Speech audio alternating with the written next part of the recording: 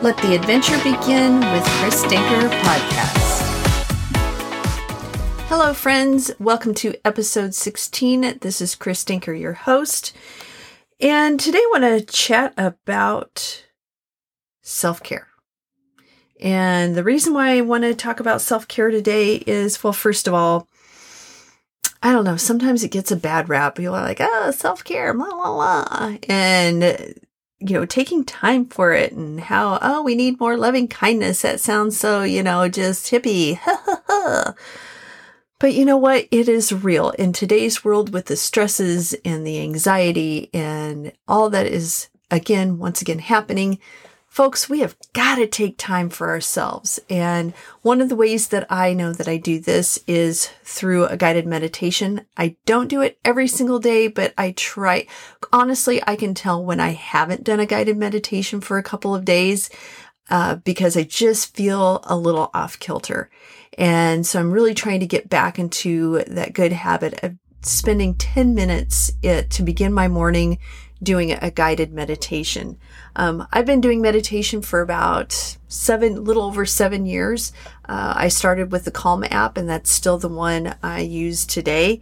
And the most recent one was, it was on loving kindness. And so when there's a loving kindness meditation, I know that, it's just like it hits me at the right time. It's like I know that I really need this.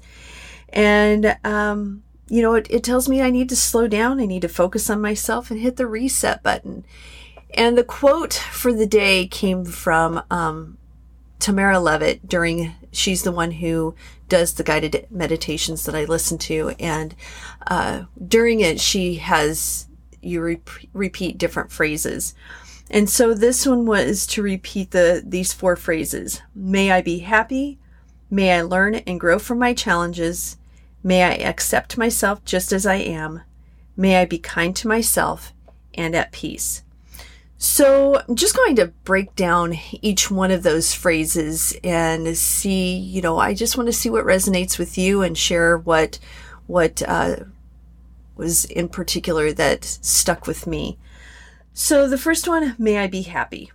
I'm a positive and happy person by nature. It's just, quite honestly, it's who I am. However, there are times when I get stressed. I feel overwhelmed. My breath starts getting short, feels shallow, and it feels like there's this weight on my chest that I just can't let go of, and I just feel that pressure. And so when that happens, that's my cue to refocus on the blessings in my life. I think, for me, that means thinking about my family. I picture each one of them individually. My husband, my son, my daughter, my son-in-law, and my grandson. I think about the fact that I'm still blessed to have both of my parents.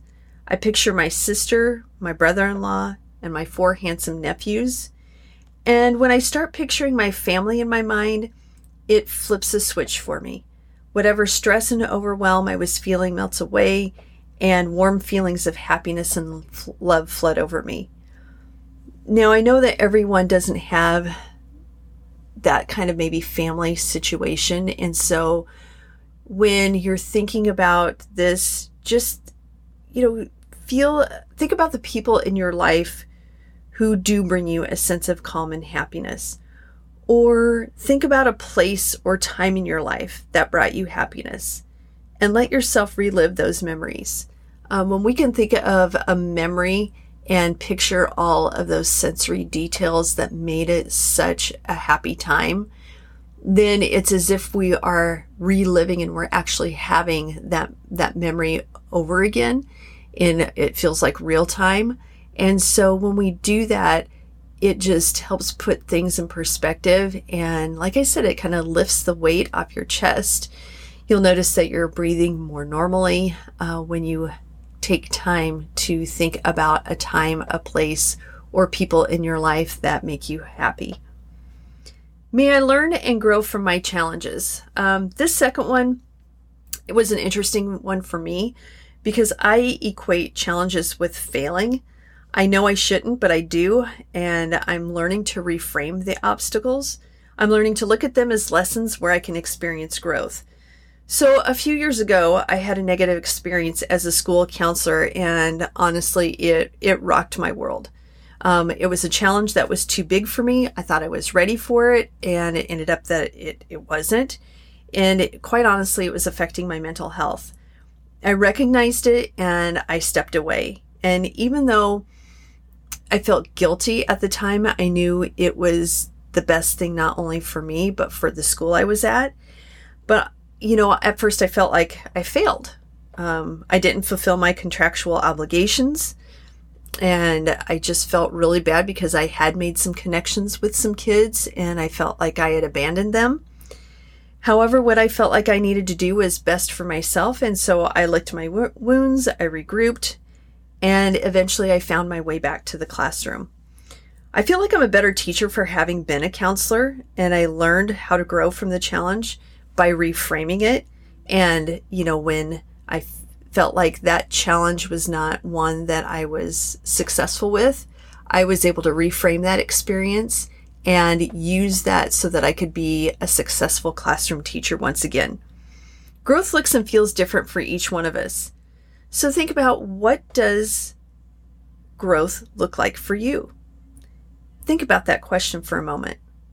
Kind of let it marinate, and remember that growth happens when you face challenges head on. You learn the most when you put yourself out there. The third phrase was, may I accept myself just as I am. Honestly, when I was doing this guided meditation, I was like, oh, these are great phrases. And honestly, they're fantastic. But I just thought, oh, they'll be easy to really just kind of break apart and think about. And instead of getting easier, for me, they were getting harder. So accepting myself just as I am, I was like, ooh, this is a toughie. It's an ongoing battle for me, and I'm 54 years old. Some days I'm there and I'm accepting of myself, and then there are days where I feel like an imposter. Some days I'm comfortable in my own skin, and other days I feel like I'm being a chameleon. More days than not, I do accept myself as I am, but I'm still feeling that I'm guilty of comparison syndrome at times.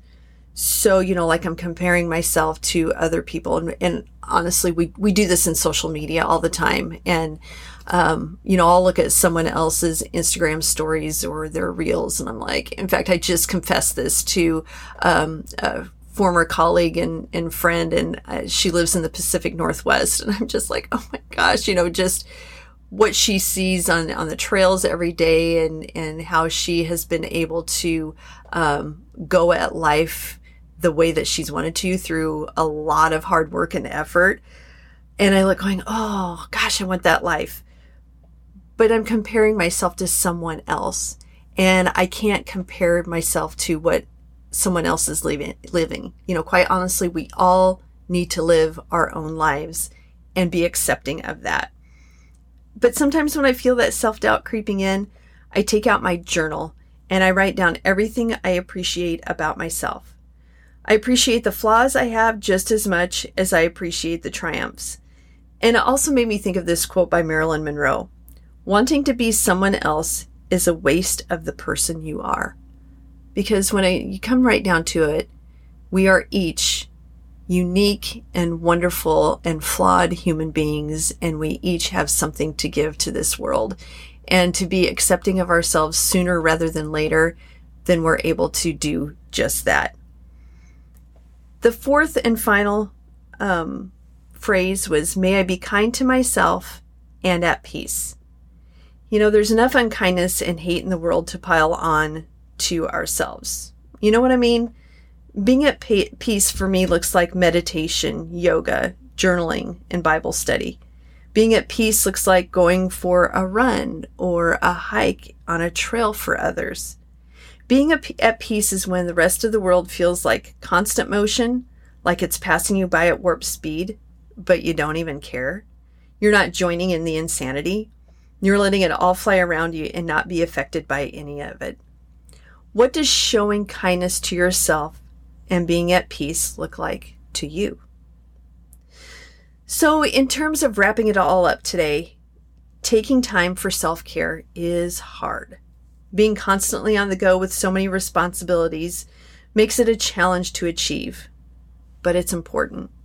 It's important to show yourself more loving kindness. It's absolutely essential that you give yourself the gift of happiness, growth, acceptance, and peace. And just quite honestly, that is my wish for you this week. So until next week, my friends, let your adventure begin.